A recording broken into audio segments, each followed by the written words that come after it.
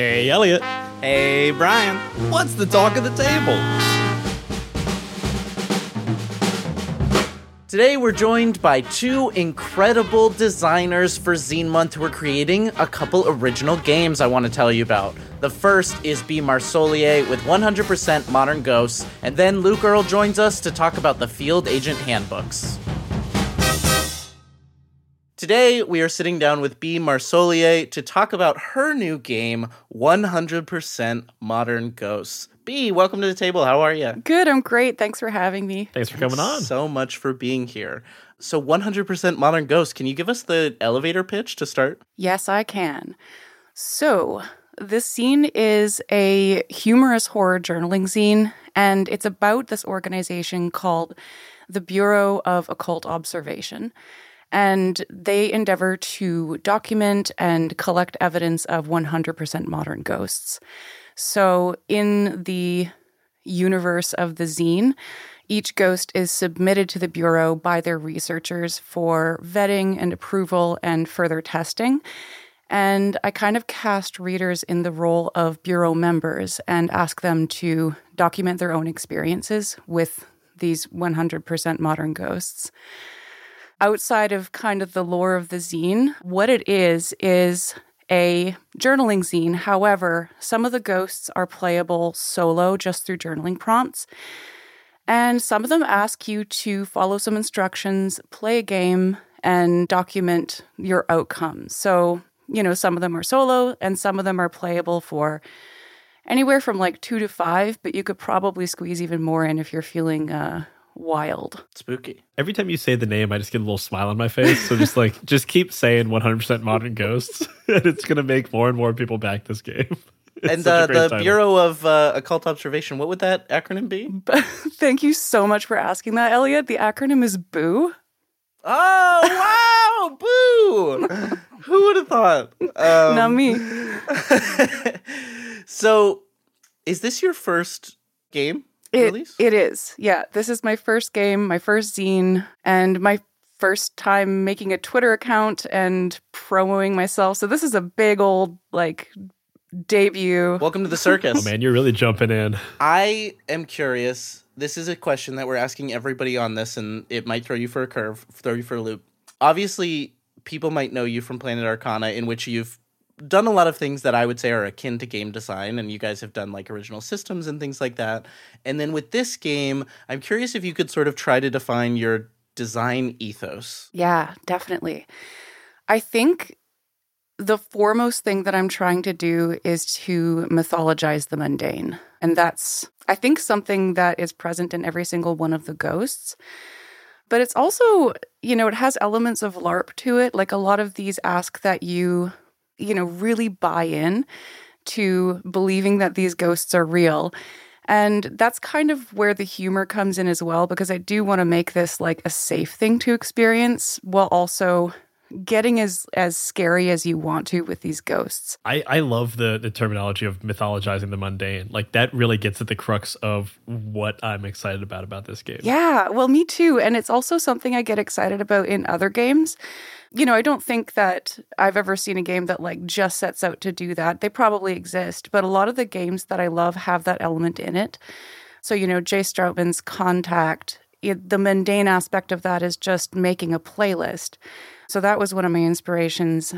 Actually, I just picked up Project Echo recently, and I think there's an element of it to everybody's got these planners around, and they're completely mundane items, and you're going to turn it into something really frightening. And I think ultimately the number one goal I hope to accomplish is to make you feel like you're at a slumber party and you're 10 years old and somebody is like, let's play light as a feather, stiff as a board. Let's crack out the Ouija board. Yeah. Can I tell you, I was always the kid who was terrified of those experiences as a kid. Like people would go to do it, and I'd be like, "Yeah, but what if we did something else? What if we watched a movie or something?" So I remember when I was a kid, my mom was religious, but wasn't crazy religious. And at a certain point, I mentioned being like interested in tarot cards. Like I just thought they were cool items. So I was like, what is this? And she got incredibly serious and looked at me like dead in the eye. I was like, if you want to invite the devil into your house, you will not use tarot cards. And it was like wildly out of character. Wildly out of character. Oh my God. That's, and so I have I some just relatives like that too. It was like that Ouija boards. I was like, I can't touch them. My mama said no. I've had some scary experiences with Ouija boards. I honestly don't touch them anymore. Oh, so this is inspired by a couple other games you just mentioned.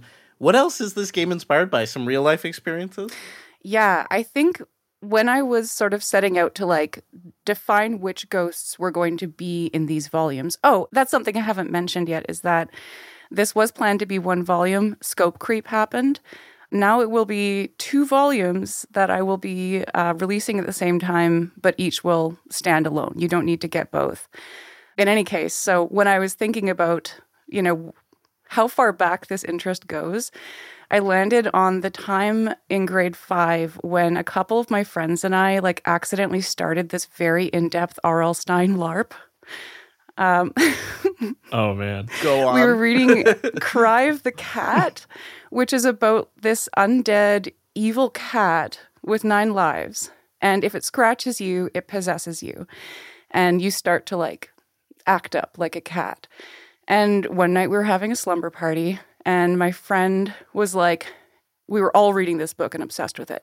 And my friend was like, you guys, the other day I was walking home from school and this cat came out and scratched me. And I'm starting to feel funny. And it looked just like the cat from the book. And my other friend was like, oh my God, that happened to me too. And so, of course, I'm like, same, right? 100%. And like our buy-in was complete. And for the next several months, and in fact, until I moved away from that town, we would take it in turns to get possessed in class by this cat. And the other two's job was to kind of like get the person who was possessed to a safe place and be like, fight it, B. Come on, don't let it take over. And we'd be like scratching and hissing. And like we certainly got into a bit of trouble. I don't recommend going this deep into the buy-in, but none of us ever admitted that we were fooling around. Maybe it actually happened to them. Who knows? Well, the first one, it definitely actually happened to. The rest of you were just posers. Yeah, exactly. That's incredible. And reminds me of something when I was a kid that I had forgotten about until you said that, where when I was like 5 to 8 years old, or like 5 to 10, me and my best friend at the time had and I never thought to describe it as like a LARP with a lot of buy-in, but we had that, where there was this mythological figure that we called Scary Guy, and we would go around my house or his house, and we would like touch picture frames and be like, that was turned this way 10 minutes ago. It must have been Scary Guy. And like for years, this was an activity we did where it was like Scary Guy was always just turning shit 10 degrees in your house. Scary. That was his whole thing. I love Insidious, really. That makes me so happy that you had something like that too. Yeah. I had forgotten until you just described this experience, and I was like, yep. Oh my God. I'm hoping to hear about a lot of other people's experiences like that. That's another thing I'm interested in too, is just hopefully people tell me about the modern ghosts that they discover, because the Bureau hasn't found them all, so... No.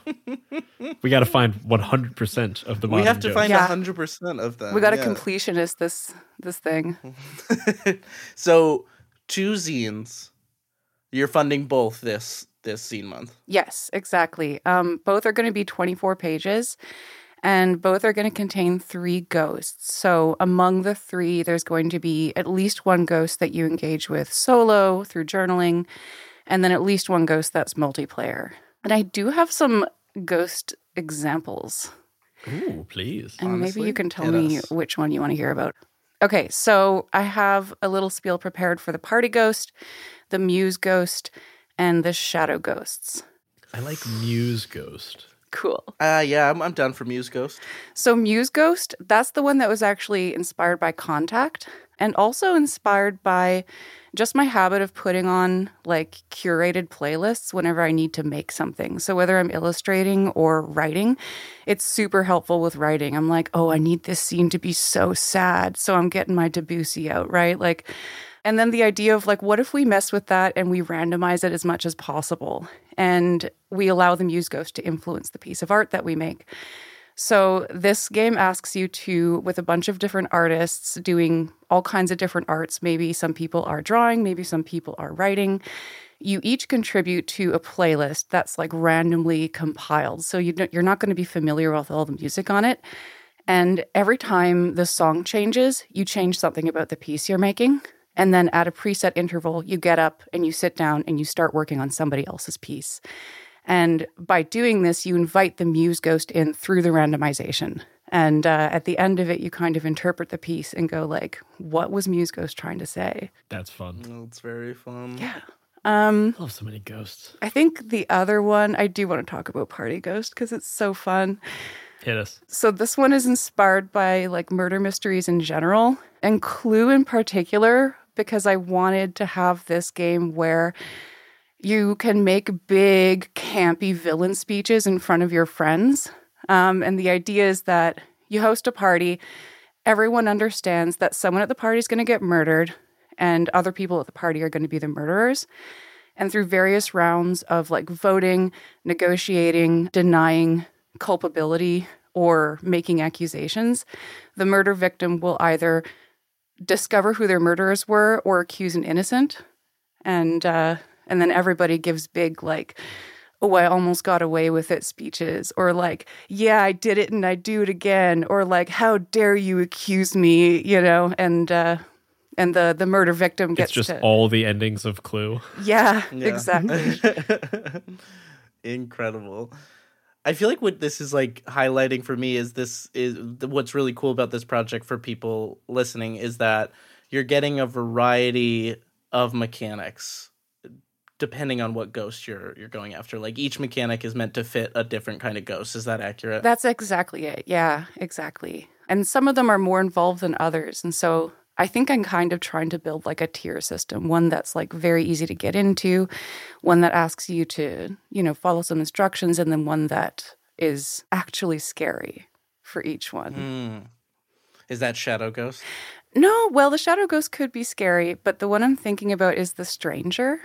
And all I'll say about the Stranger is that you should not read the entry.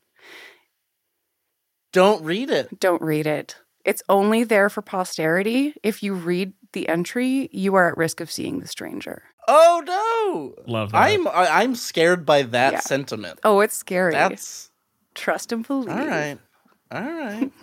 Just feels like something that should be wrapped up with like twine. Be like, don't enter. Yeah, exactly. Oh, and there's disclaimers and everything. Yeah, and then there's even one that asks you to kind of learn like a parlor trick. You like relight a candle using the vapor. It's kind of tricky. I'm going to try to illustrate it to demonstrate it. I have seen that before. Yeah, I've never done it, but I've seen that you can. Yeah, do that. it's deceptively easy. Is that the thing where you like pull it off and you kind of like do that? You have to blow the candle out, and as the smoke rises, you hold a lit flame into the trail of smoke, and it jumps from the smoke back to the wick and relights the candle like magic. Oh, interesting. That's fun. You didn't know about that, Brian? No, I Magician didn't know Brian? about that. Wow. I know. You'd think I would. You'd think. So, B, I'm curious, where are you funding? When are you funding? And why Zine Month? I am funding on Kickstarter. My Kickstarter launches officially on February 13th. And Zine Month, safety in numbers? There's something comforting about doing something with a whole bunch of other people and, mutual support and inspiration.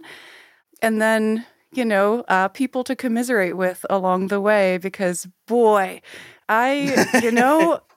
Jay released a couple of zines last year and they were like, you don't know, you have no idea what this is going to do to you.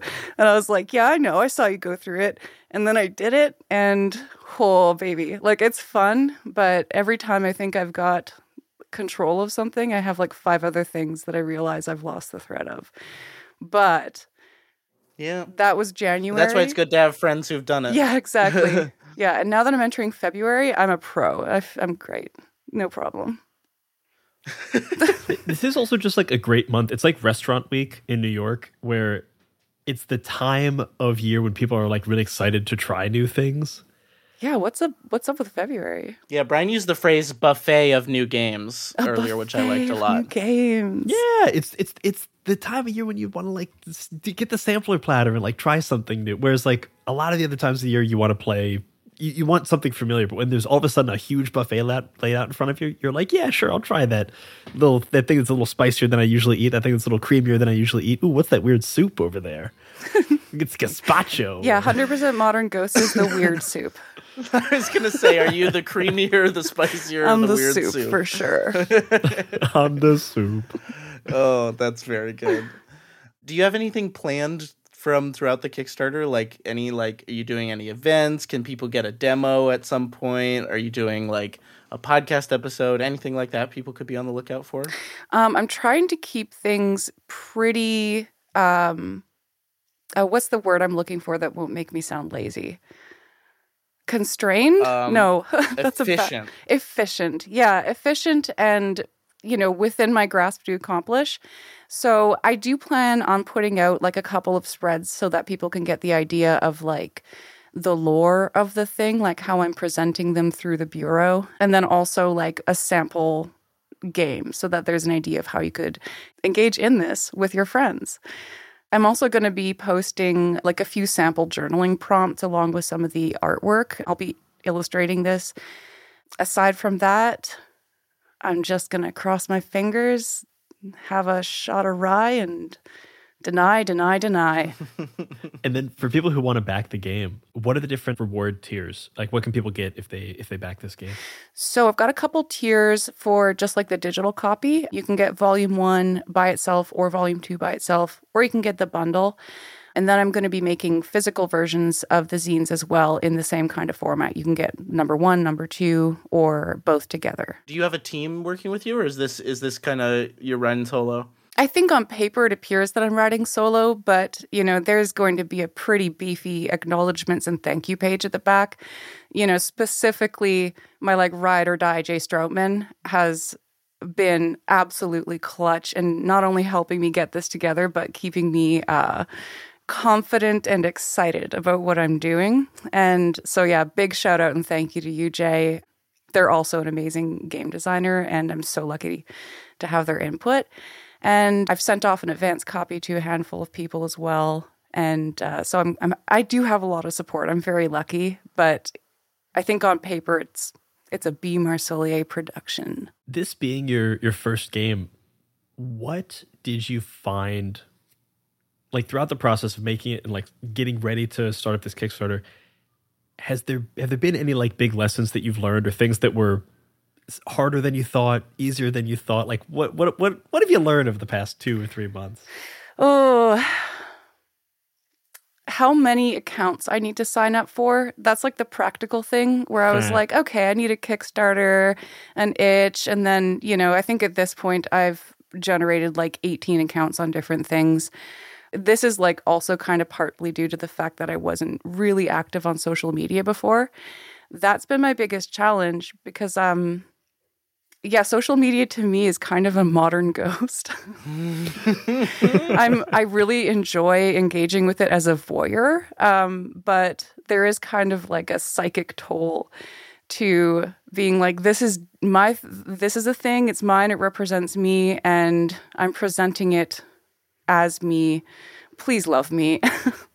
Please love me. Please like me. Please say nice things. Exactly. Yeah. So it's like the horror of being perceived, but that also is accompanied with a lot of excitement. And yeah, I'm excited to push myself in this way. It's good to have you on social media. Thank you. I'm so good at it. Have you found any, like, as you've been putting this together, are there any favorite parts of either of the two zines that are kind of standout things that you'd want to shout out? Everyone has those little like picadillos of things where they're like, people might not notice this, but this is my favorite bit. I think it's probably The Stranger. Well, we can't read that I know, one. We're not allowed to read I'm that trying one. to figure out what I can say. I fear if you tell us about it that we're also in danger. Well, you will be. Absolutely. And you should be. There's a lot of secret autobiographical details in this. So I think I'm most attached to those things that are like directly connected to something that I experienced. So Actually, the bodyguard is a really good example. And a quick summary of that is just you invite a common bedroom ghost into your teddy bear and it guards you in your sleep. That's something I did when I was a kid because I was so scared of everything in my bedroom. And, had a hard time sleeping some nights. I had my back like completely pressed up against the wall because I was convinced that I needed to have like all corners covered. And like, I just had enough one day. So I did this thing with my teddy bear and I was like, listen, inhabit my teddy bear and you can do all the scaring you want in the opposite directions. You're going to scare all the other ghosts and I'm going to feel safe. And it worked. Like 100% that modern ghost was effective. And, so those little pieces of my actual coping mechanisms and semi-autobiographical details, that's the stuff that I'm most attached to. That just reminded me that the present day Brian, current Brian, Abby and I, my fiance and I have two cats, and they always sleep one at the head of our bed, one at the foot of our bed. And so we always say the one at the foot is doing foot protects and the one at the head is doing head protects. And so we're covered on all sides. And it's a goofy thing we say, but it does make me feel very protected and warm. Yeah, because your cats are actually protecting your feet and head for sure. Apparently, a thing I learned is that when you're sleeping, part of the reason why cats sleep so much in the mornings is that they're like kind of they're sleeping less soundly because they're like watching out for you while you are fully unconscious. Oh my God. And then that's why they're so sleepy in the morning because that's their real sleep because we're doing the protection. I'm going to cry. That's you can't so tell sweet. me that. It makes me look at my boys and I'm just like, oh, you sweet baby boys. You're like, you sweet rest baby up. angels. You deserve it. Rest up, kid. Yeah. Thank you. I will stay on vigil tonight. Yeah. Oh, wow. Those were just two real big heartwarming things. Sorry, I'm just kind of melting a little bit now. I also was scared. I was also scared of my own bedroom as a kid. I used to my bed was in the corner and I used to shove myself as far as possible into that corner so that I could, and I used to do this thing where I would cocoon my blanket over my head so just my face was showing because I thought if the top of my head was covered, that was safer as well. That's a classic move. I did that too. Wow. That's so wild. It's because your head was safer that way. My head was safer. They can't see you through the blanket. Demonstrably. Yeah. So beyond real life experiences, are there any other games that you would shout out as sort of mechanical inspirations or thematic or otherwise? So I've already mentioned Contact by Jay Stroutman. Another game that was really influential is This Discord Has Ghosts in It by Will Yopes. And I think the very first indie game that I ever played was Anamnesis by Sam Lee. That's another one that kind of probably first planted the seed of like, I could do something like this. Liminal Horror is a Goblin Archives game. And and Liminal Horror, yeah, those are the ones. That's a good list. Good list. Love Sam, love Will. Love Sam, love I'm honestly Will. just mad at Will because every time I look in a book that I like, there they are. I'm just like, There they God. are. There they Stop are. I know you are finishing up this game. It's still to be kickstarted. There's still a lot to do. There's still to be kickstarted and delivered and all that stuff. But knowing Elliot and knowing other game designers that we've talked to, my guess is you've already kind of scratched the game designer itch. And I'm curious if there is a next game already formulating in your head, despite you still having a lot of work to do on this game. Yes. Yeah, 100% called out. Volume 3 is probably going to be the next thing. Hell yeah. And like, the thing about this format is that I can, someday I might do a volume that's just one ghost and it's, more exhaustive in terms of the game design and, might be played over several sessions. But I think what's most likely is these snapshot ghosts because I would love to do it with absolutely every aspect of my life and just feel like I'm always interacting with the occult. It is very fun to have this kind of umbrella of 100% modern ghosts that then can have solo games, multi-person games. You could make it a LARP. You could make it a puzzle. You kind of have set yourself up to do anything you want to underneath this header. Exactly. And still have it kind of feed into that. And I can ask other people to participate and make that part of fundraising goals for future versions. And, they can take on the role of researchers or just themselves. So, ambitiously, like wildest dreams, I'm picturing like an SCP type of situation like that. I forget what it sure. stands for, but it's that yeah. pasta where everybody kind of follows the same kind of formula within this one universe. I'm excited to see it grow into something bigger. I bet it will. It's just like even just as like a designer listening, I'm just like, oh, I would love to play around in this world. There's so many fun things you could do. Scary guy. I'm gonna write the Scary Guy Modern Ghost supplement. Yes. Yeah. Scary guy. Oh, baby. just think of what kind of sadistic, satanistic rituals he was trying to do by turning that picture frame and that picture frame 15 degrees anti-clockwise, And we were that one stopping 50 degrees him. clockwise. And we were saving our homes by turning them back. Who Foiled. knows what rituals would have been completed in your homes? And to have existed in the epicenter of said ritual, boy, we were lucky. Yeah. Brave young souls, all of us. So B, as we wrap this up, thank you so much for coming on the show. We've got one more question that we like to ask everybody, and that is, what do you bring to the table?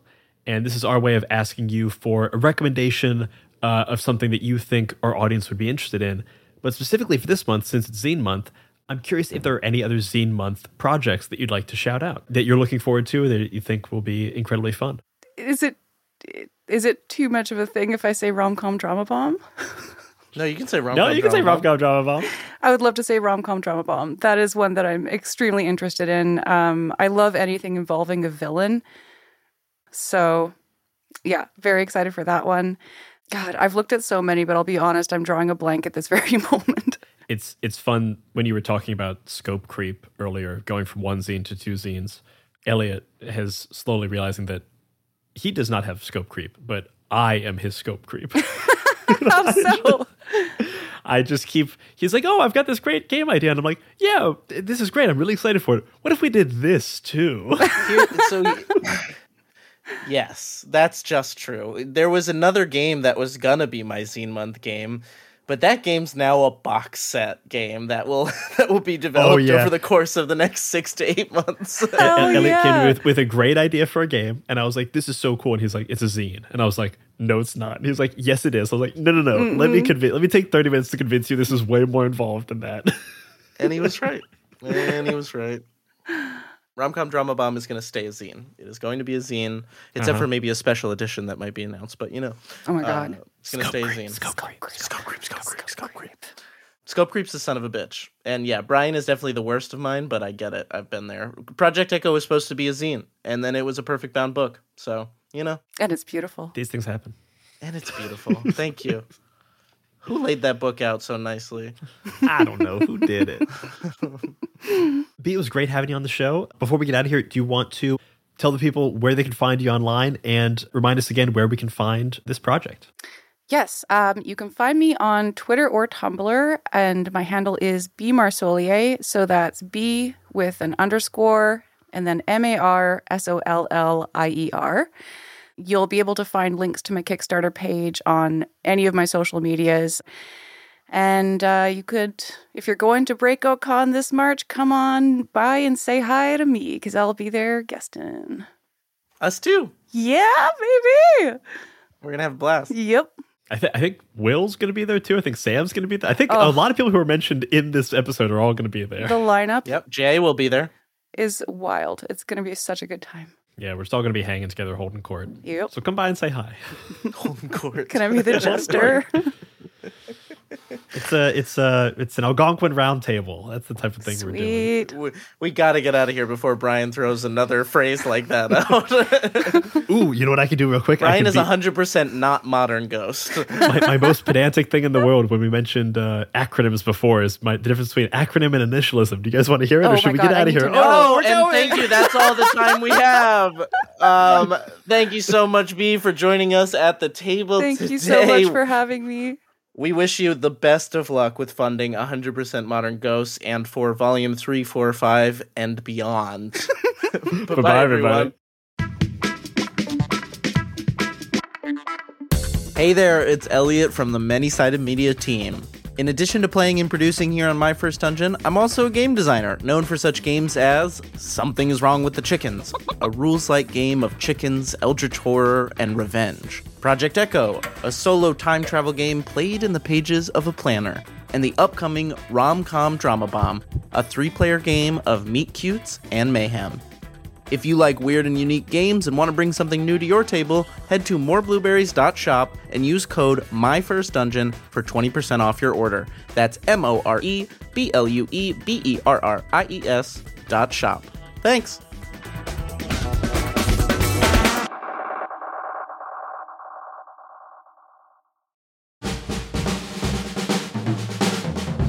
Hello and welcome to another episode of Talk at the Table for Zine Month 2024. Today we are talking with Luke Earle about the Field Agent Handbooks, Observancy Department 1924 to 1928. It's a mouthful, but it is a very cool game, and I'm very excited to talk about it. So Luke, welcome to the show.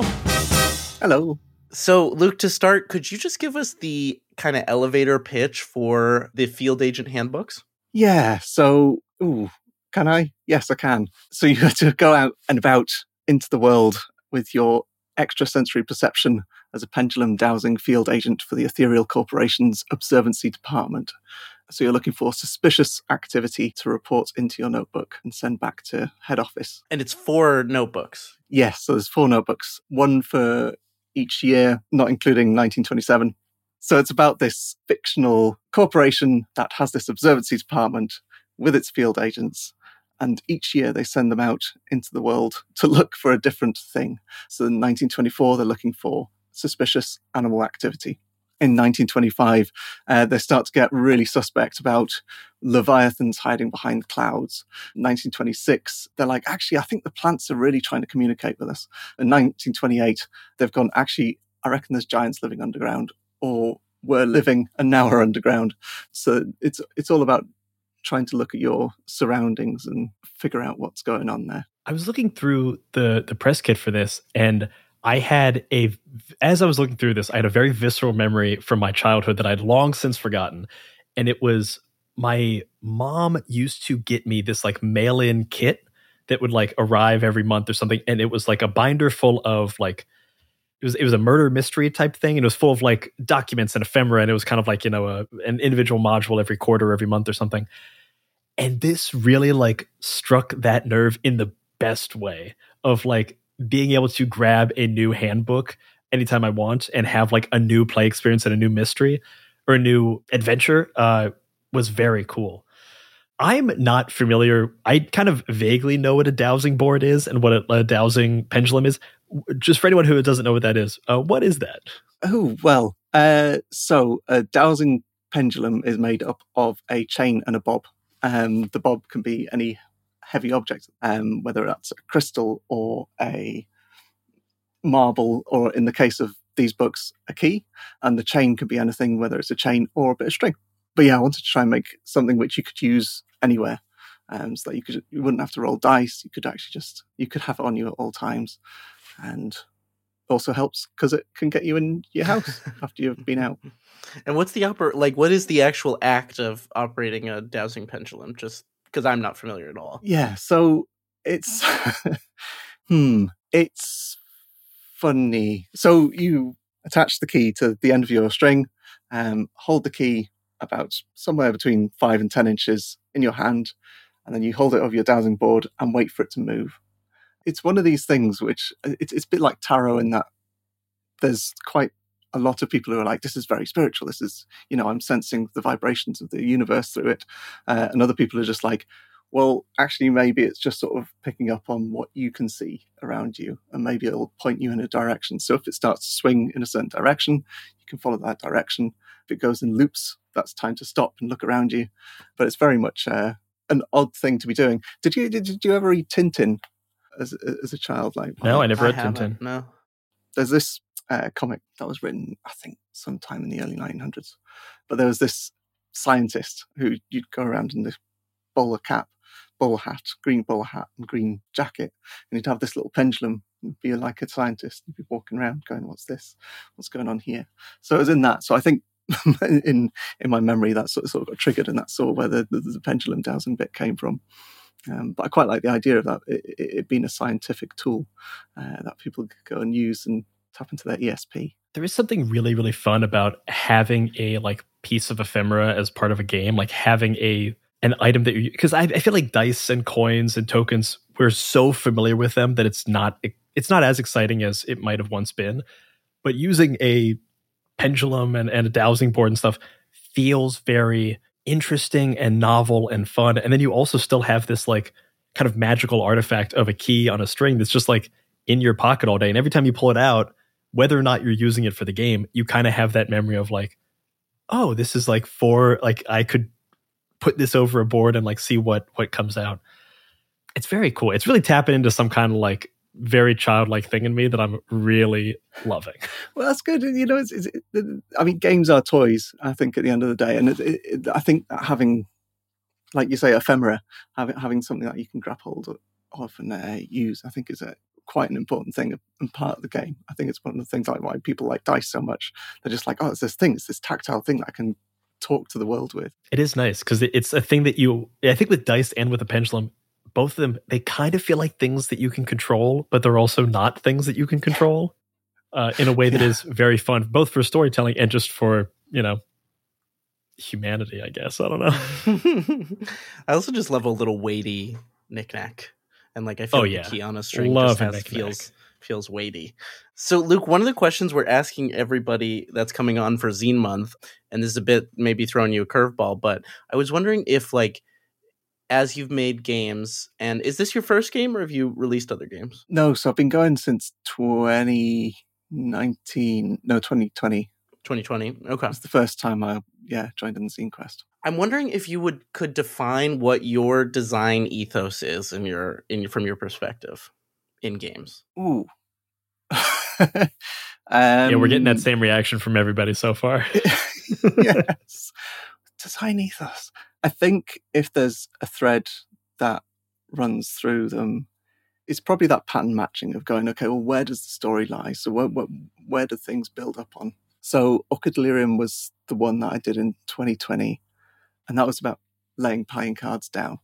And it was about building up the story at the table, sort of going through prompts and going, okay, well, this is what's happening next.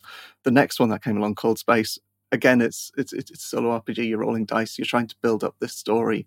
And I think there's something quite, I don't know, I find that kind of drawing threads together and putting them together and to make it into that story. I think that's probably the common theme that runs through most of my games, is that there's so many different things which you sort of end up building either this concept in your mind or this story. It's a little bit like, what's the word? Conspiracy theories. So it's like, sure. And this, I think, very much so, because you are just sort of building this weird tapestry of mental pictures around it. And I'm curious kind of, what are so obviously the dowsing rod is the main mechanic. What are people finding within these notebooks, and what are they doing within? Is it all just writing, or like kind of based on the picture, it looks like there might be some different sorts of things within? So the first one, there's a couple of things. So in the front and the back cover, I've tried to make like a bit of a reference page. So for example, the animals one, you've got potential signs of suspicious activity, which could be the animals staring at seemingly innocuous spots, or it's got an overt adherence to governmental laws, that kind of thing. In the back cover, I've got some weather symbols, so you can just note those down quickly as you're writing through the notebook. And then it follows with a front page where you can put your field agent name, and then there's a letter from the department director, Dr. Carmichael, followed by equipment, and which is a key where you can draw around your key, and it sort of explains how you use it. But you draw around it so you know it's definitely yours. Because if you end up with someone else's key, it's just, bedlam. A little bit of orientation tells you how to fill out the notebook, and then one to say how you actually go about your observations, how you use your key, and what you do to look things. That's similar across all four of them. Then they start to differ a bit. So the animals one, you can draw a little map of your area, and then you can go through each grid point and look for each section, and there's a page which matches each grid reference, so then you fill out that using just nodes. With the clouds one, you're drawing clouds, you're trying to work out what the Beaufort number is and whether the cloud's moving faster or slower than the Beaufort scale. You're trying to judge the size, so there's a bit about that in there. and also noting down what the kind of cloud type is. So there's a little chart with the clouds in there. With plants, again, you're sort of drawing these things out and trying to figure out what these things are and just noting them down.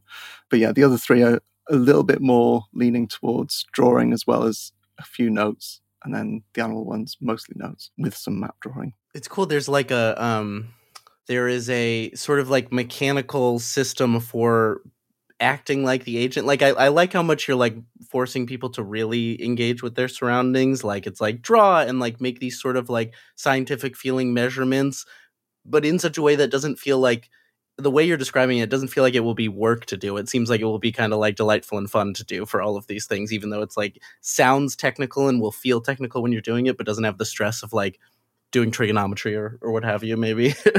Oh, I hope so. You know what it kind of has the feel of is like, I almost kind of like a paint by numbers thing. How I know a lot of people have in the same way that like people like coloring books, it's like a very meditative process, but this is just like a much more creative version of that, because it's like you are being very specifically guided, but within the lines that you're given, there's a lot of room to draw your own thing. Yeah, very much so. It gives you that. I mean, you can engage with it as much as you like, whether you just want to jot down a quick cat's looking weird and it's raining. You could do that, or you could go, cat's looking weird, it's raining, I think it's up to XYZ, and you can really engage it. It depends on how much you want to put into it, but the way I've tried to do it is so you can either just go straight rope down the book, or you can build it out into something much more, and like you say, meditative, and do it at any time as well, so you don't have to, maybe you're just walking down the street and you're like, oh, actually that's a note. You can just, because they're only small, they're just little A6 things, so you can just have them in the back pocket as well. Oh, nice. I really love how portable it is. Like so many game books are, they're books and you can read them, but you're not really like carrying them around like in your back pocket. Whereas this you can put in your pocket along with your key on a string, and it's like whenever you're waiting for a bus, you can pull it out and do a couple of minutes of it. It is, yeah, it's really, I also love the idea of there are, like I said before, like with these, mail-in murder mystery things that I got as a kid, I like that I can like grab the Animal Kingdom Revolution one. I can grab the Leviathan Age of Flight one and like have a different experience and like play through an entire one and then grab a new one. And it also feels like a great format for something, if you wanted to continue it, to do more supplement, like more field agent handbooks in the future. I think I have one more in me at the minute, which is 1927. But that's not quite fleshed out yet. I was going to ask whatever happened to 27. It's mostly redacted in 1928, so it's hard to say. We're still waiting to find out. Yes. Whether it appears during the next couple of weeks, we'll see. It's something about temporal realignment. But I need to see if I can piece together some bits from the bin that I might have found somewhere. But I've tried to. It's funny you mentioned like when you're a kid, you get all these exercise books at school as well. I was trying to get some of that in there, because you get these just coloured card booklets and you're supposed to fill them out in the answers. So I think that's got quite a big influence on it too.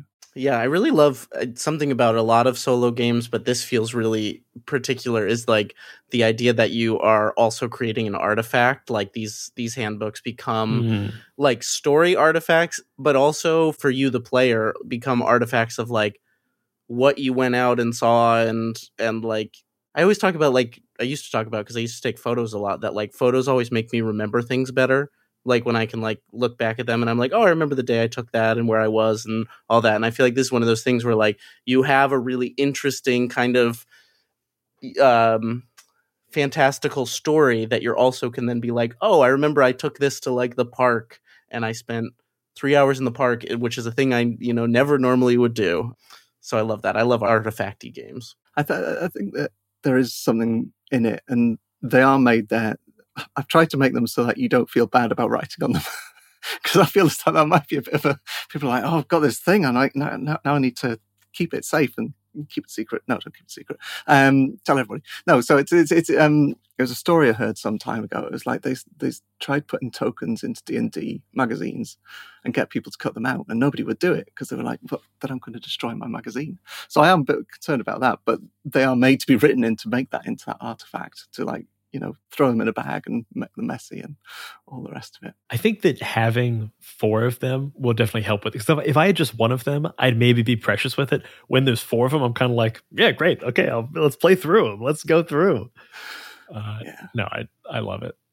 I really like this idea. It's just very it's cool. very cool. It's very cool. So I guess, Luke, one question I want to ask is sort of, where are you funding? Why there? And then also just like, why Zine Month? Why is this a Zine Month project? What excites you about Zine Month? So I'm gone back to Kickstarter, and that's because I know it.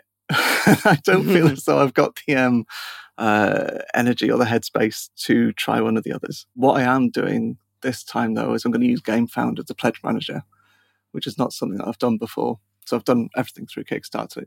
So what I'm kind of doing is seeing if I can wean myself off it by doing GameFound as the pledge manager and see how that all connects together and see how it works.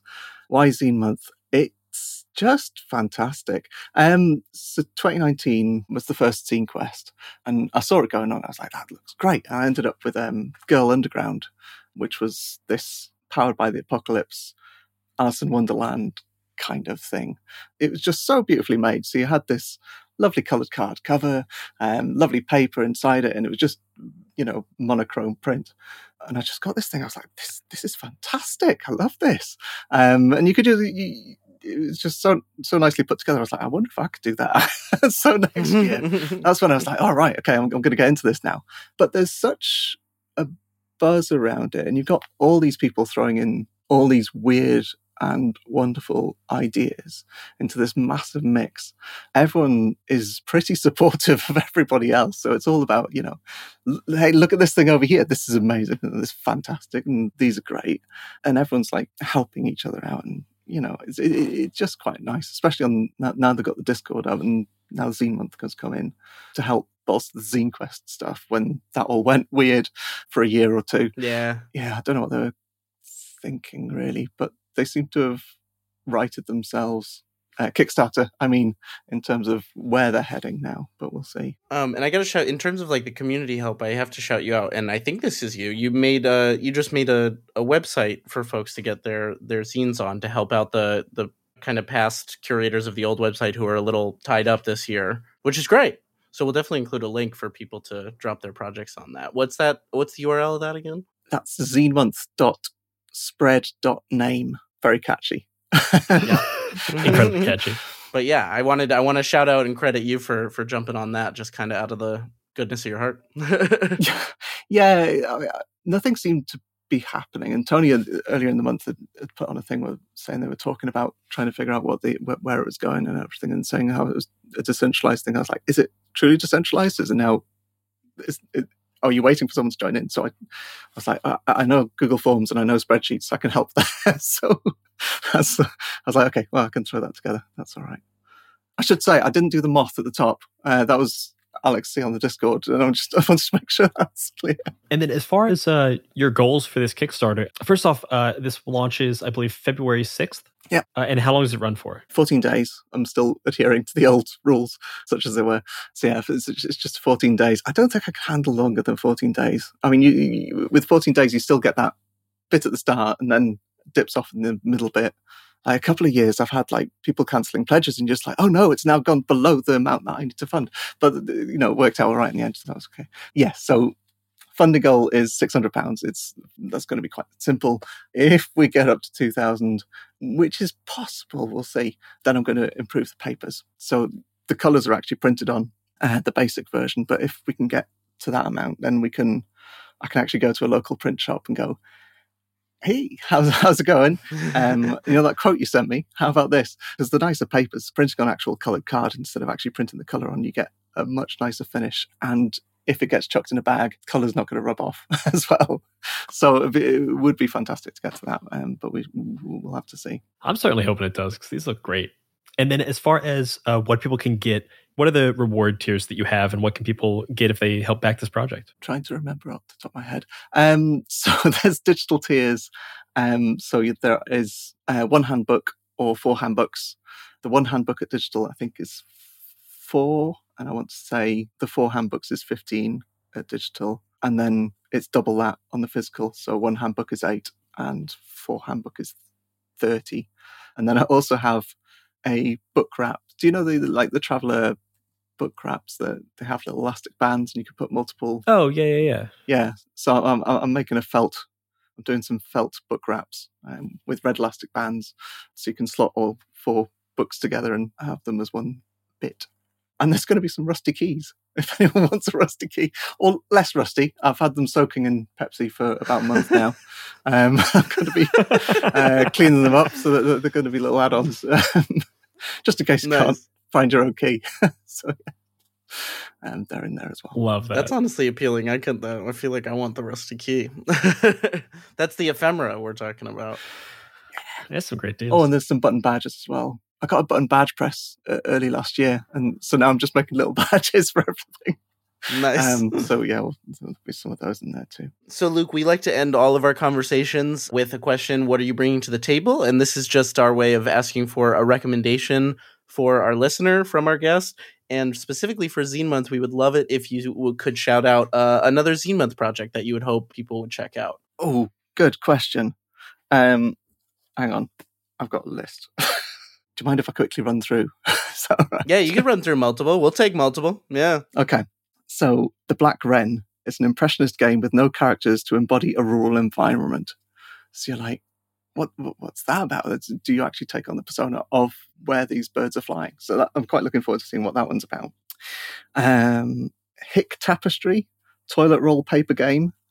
Tell an epic story depicting epic events crafted from a roll of toilet paper. Love that. Wild. Like, what's not to love there?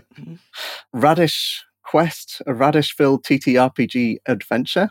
It's like these weird kind of, like I was mentioning earlier, there's just so much creativity being chucked in. It's the stuff that you're not seeing at the game store. You're like, ooh, I want to try that weird one. I want to try the super funky one. Give me a little taste of that. Yeah, right? That's what February is for. It's trying the unique vintages. Yeah. Oh, there's 2 more. Hikanodo has been putting a load of stuff onto Twitter for Miru 3. So I've been really enjoying watching those come through. And also, Laurie O'Connell is doing Death Game. Quite looking forward to that one because I'm doing the layout for that. Nice. So nice. we shall see how that turns out. But that's a bit like a battle royale down to one final winner, but that's going to be interesting. I am not surprised at all that the person who made a website for all the games has 5 recommendations for us, and we appreciate that so much. You've been steeped in there's it. so much. There's so much good out there. No, that's perfect. We're going to link those all down in the description, baby. Yeah, they will all be linked. Last but not least, Luke, do you want to let people know where they can find you and where they can find the Field Agent handbooks? I am Ether Corp Games across all the socials, unless I've missed a social, which is quite possible because there's so many now. And they can get to the actual page by going to ether.click/field agent, and that should take them to the Kickstarter page. Awesome. And that will be linked in the show notes along with all your great recommendations. Thank you so much, Luke, for coming to the table, and we wish you the best of luck with funding the Field Agent handbooks. It's going to be great. Thank you very much. Bye-bye, everybody. Bye, everybody. Take care. Bye. Thank you once again to B and Luke for joining us for this 3rd Zine Month special episode. This is the second to last Zine Month special episode, so stay tuned next week for our very last one. It has been a wonderful month, and there are still so many great projects to check out. And if you want more gaming content from us, check out the 20-sided newsletter and the Many-Sided Media Discord. Those are both linked below. And that's what the table is talking about. Bye-bye, everybody.